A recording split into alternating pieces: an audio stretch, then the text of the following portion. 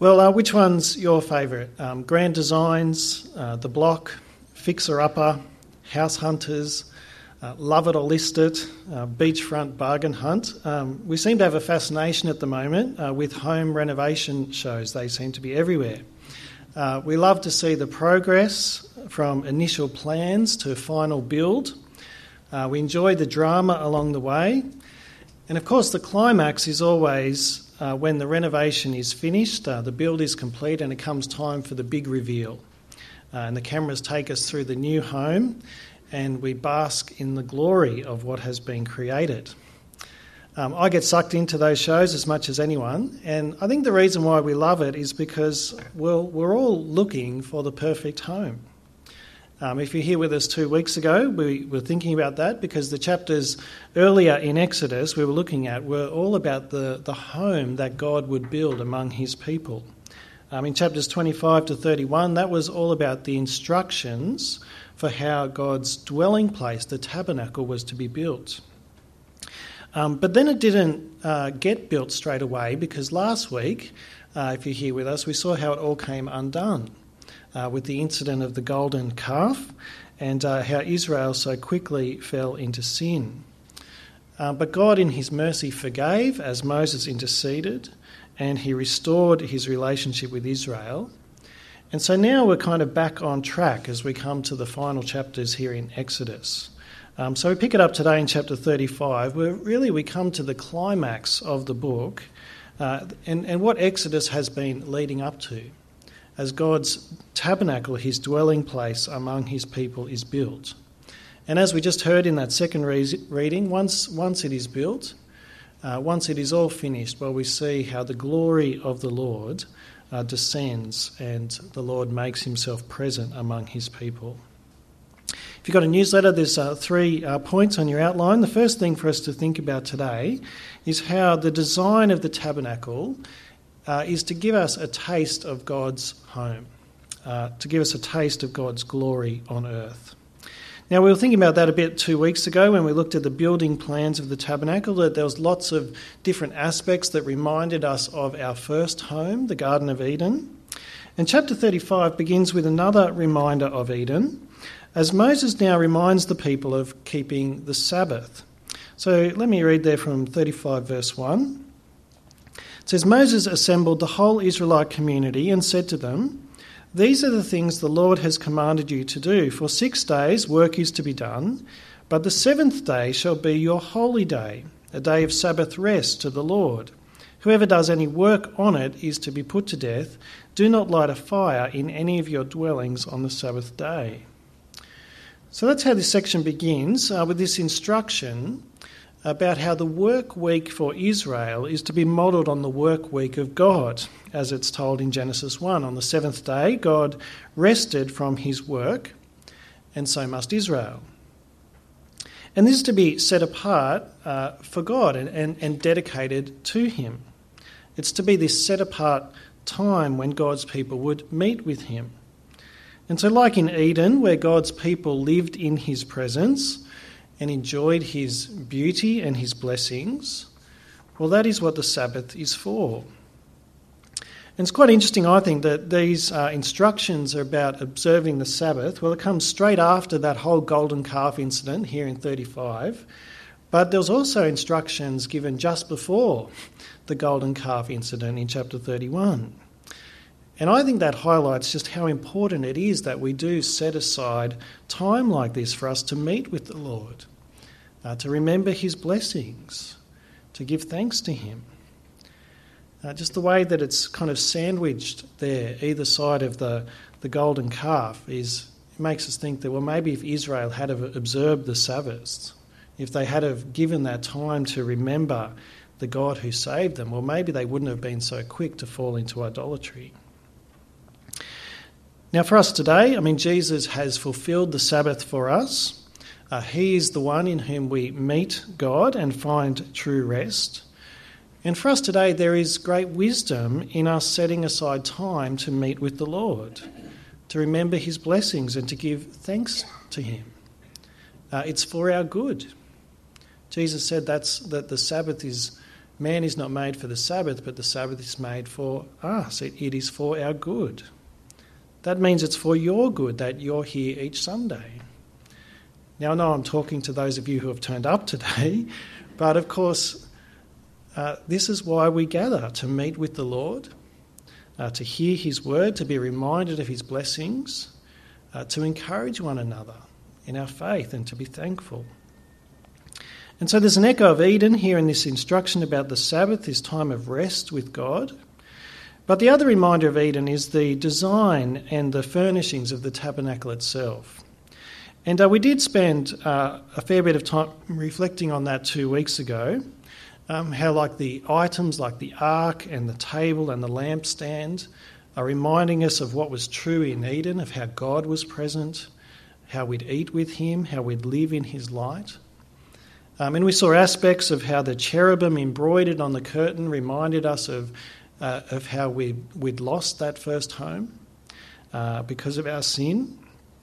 But then how the provision of the altar and the sacrifices and the priests all showed us how God is opening the way for us to come back again into the most holy place, into his presence.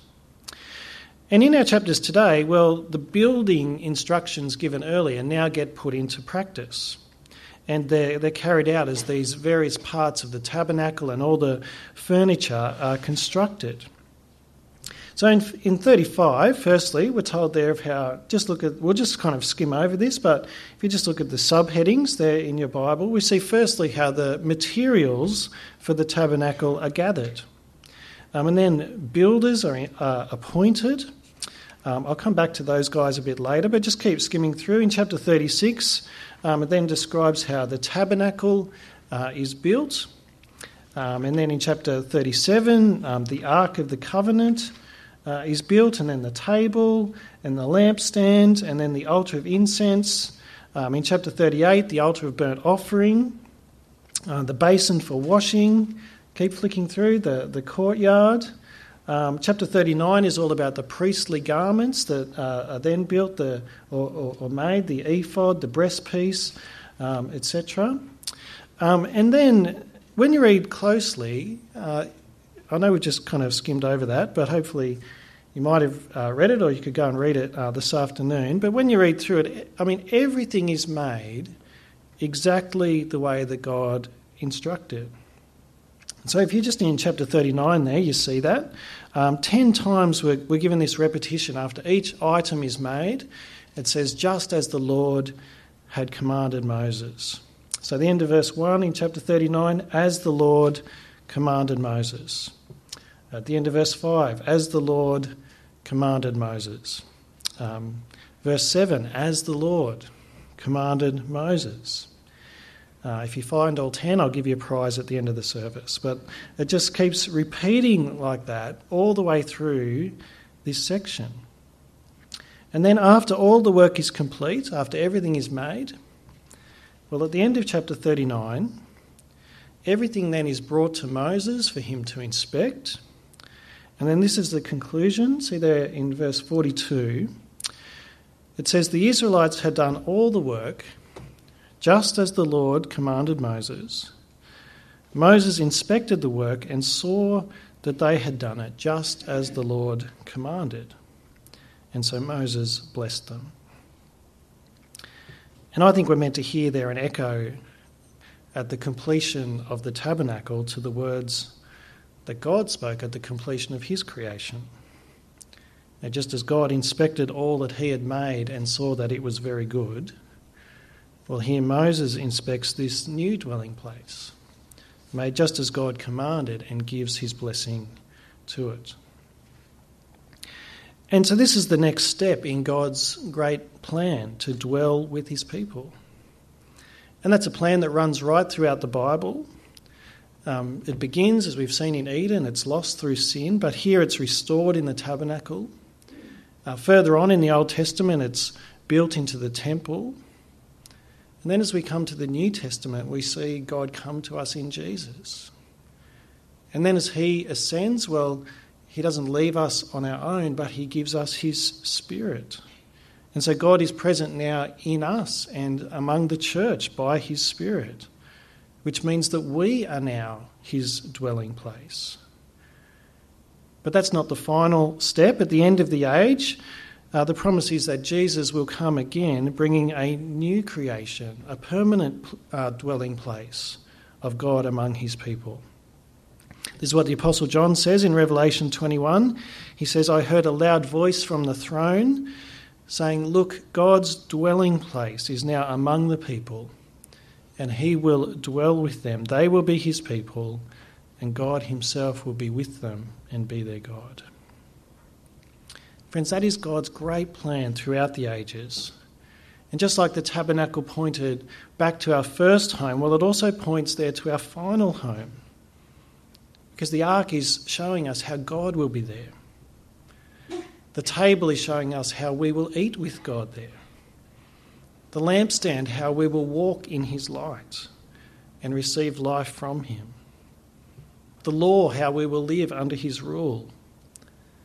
And the priest and the sacrifices show how it is that we can be forgiven and be welcomed in. Friends, that is our great hope. It's our home, and it's God's great plan to rescue his people and to dwell among them.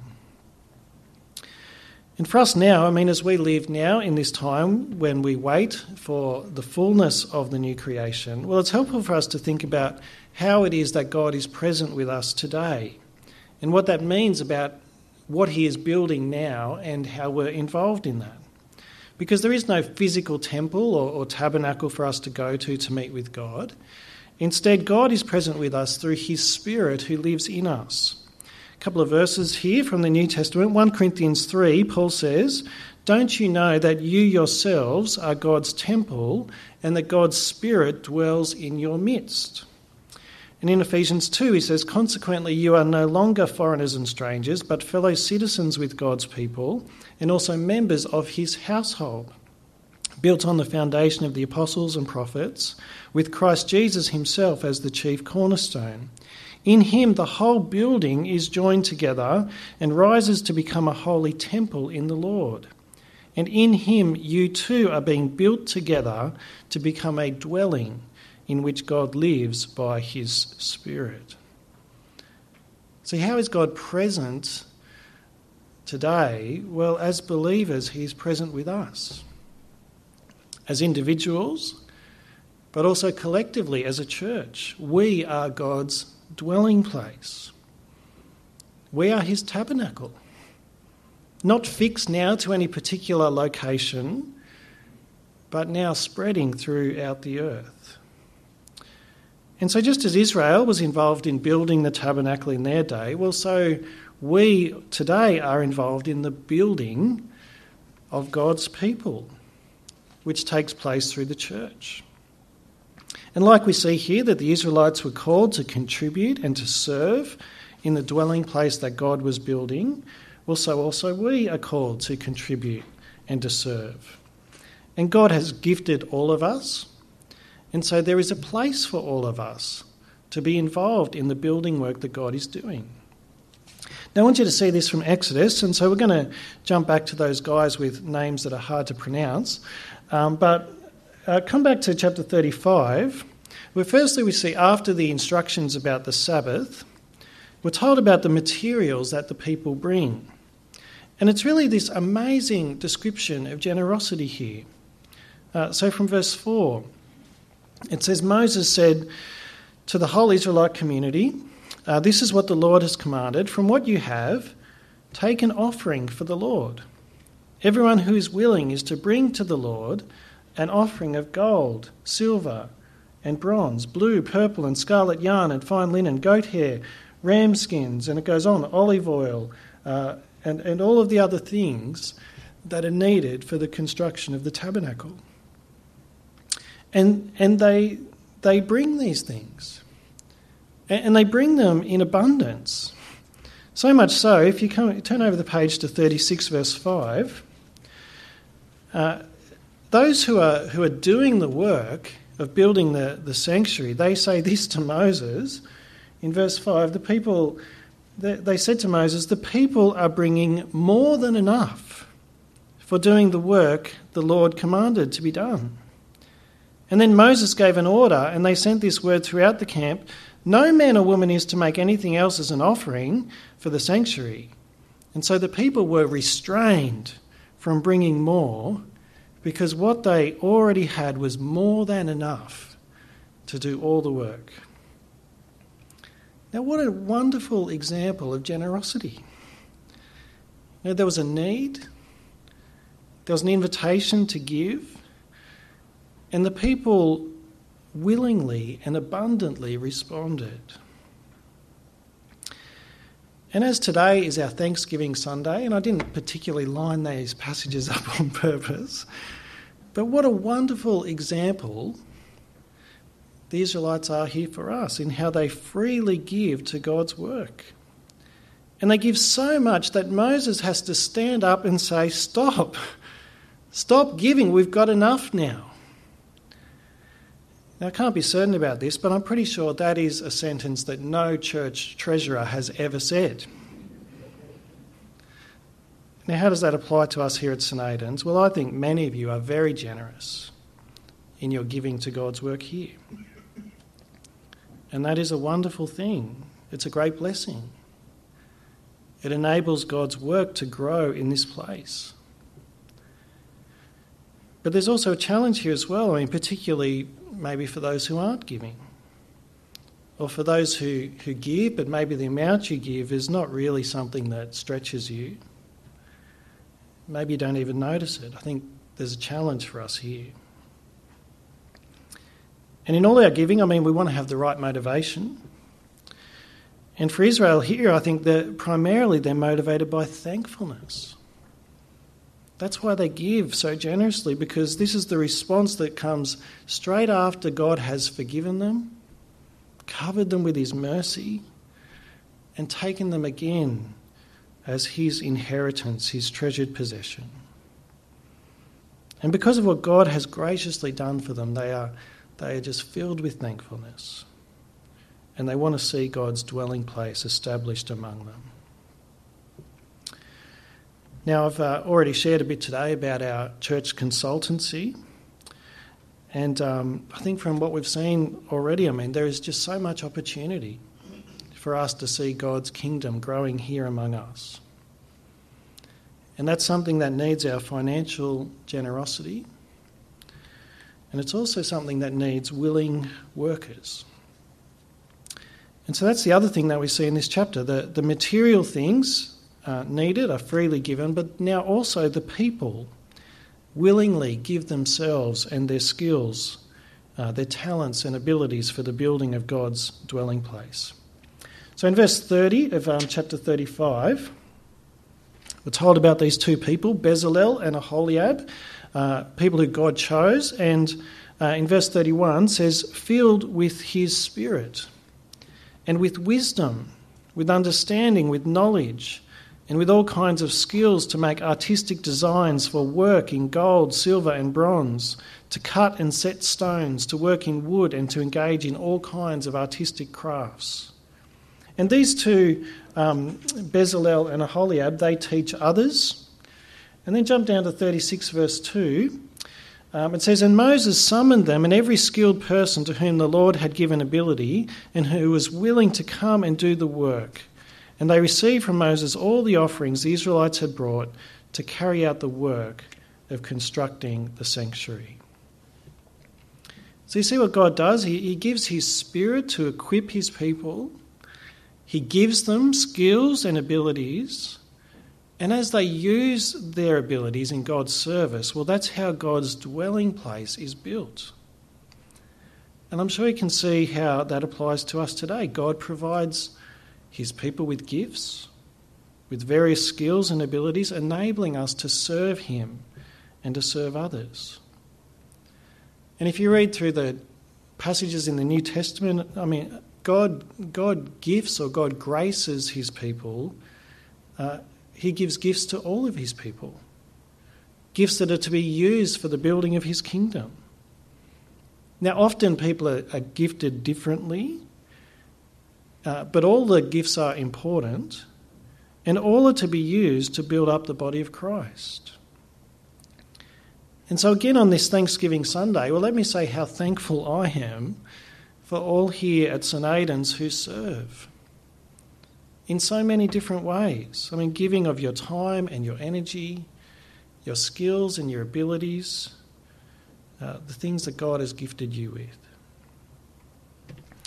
I mean, just recently, Nicole and I were talking about how hard it is. We keep getting messages from the school where our kids are at about trying to get people to volunteer, trying to get people to help out at the canteen. There's stats that I saw recently about how the number of people volunteering in Australia, just generally in our community, is just going down and down, which made us think about how many willing volunteers there are among our church here at St Aidan's. I mean, it's wonderful. So many of you serving in different ministry groups and just different roles on a Sunday, from playing music to counting the money, all the things that happen during the week, mowing the lawn, managing our property, painting next door, sharing the gospel, building bridges into the community. There's so many things, and God has gifted us all in different ways, given us all different abilities to serve Him and to serve the church. And the church is what God is building today. And so we're all a part of that. We all have a part to play as we work together for one purpose, that the church would be built to the glory of God. And really it's on that note that we come then to the end of the book of Exodus, where we see that God's glory does come. So come over to chapter 40, where we see that the building of God's dwelling place, the tabernacle, it's all finished. Moses sets it up just as the Lord commanded. And then the book of Exodus finishes like this. See verse 34 of chapter 40. It says, "Then the cloud covered the tent of meeting, and the glory of the Lord filled the tabernacle. Moses could not enter the tent of meeting because the cloud had settled on it, and the glory of the Lord filled the tabernacle." Now this is really what the whole of the book of Exodus has been leading to. This is why God rescued his people, so that he might dwell among them, that he would be their people. They would be his people, and he would be their God. And yet, as glorious as this scene is, the final verses make clear that this is not the final dwelling place of God among his people. Instead, the tabernacle, as we've seen, it's portable, which means that God's people are still on a journey. And God, we're told, he would lead them in a cloud by day and fire by night through the wilderness on their way to the promised land. And like them, God has now made his dwelling among us as he's poured out his Spirit. But we too are still on a journey. And we look forward to the time yet to come when the glory of the Lord will fill the earth in the new creation. And as we wait for that, God has now gathered us as his people, he's now made us his dwelling place, and he's given us a task to fulfill. And the task that we are to fulfill now as the church is the same as the tabernacle. Because we now, like the ark, are the place where God is present through his word and by his Spirit. Like the table, we are the place where people are invited to have fellowship with God. Like the lampstand, we are to shine with the light of the gospel. Like the law, we're the ones who are starting to live under God's rule. Like the priest, we are called now a kingdom of priests. We now all represent God, but we can also come in to that most holy place because of what Jesus has done for us. So friends, the church, you and me, St Aidan's, we have a great part to play in God's plans. I think the church may at times feel like it needs a bit of a renovation rescue. maybe like it's a bit of a fixer-upper. But in his wisdom, it is God's grand design to extend his presence and his kingdom throughout the world. And so may we each play our part for the building of his kingdom. Let me pray that God might help us with that.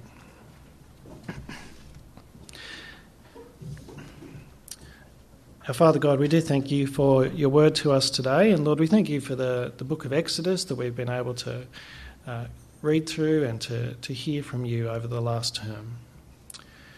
Lord, we thank you today for your amazing grace, that you would come to us, that you would dwell among us, that you would live among us in this community.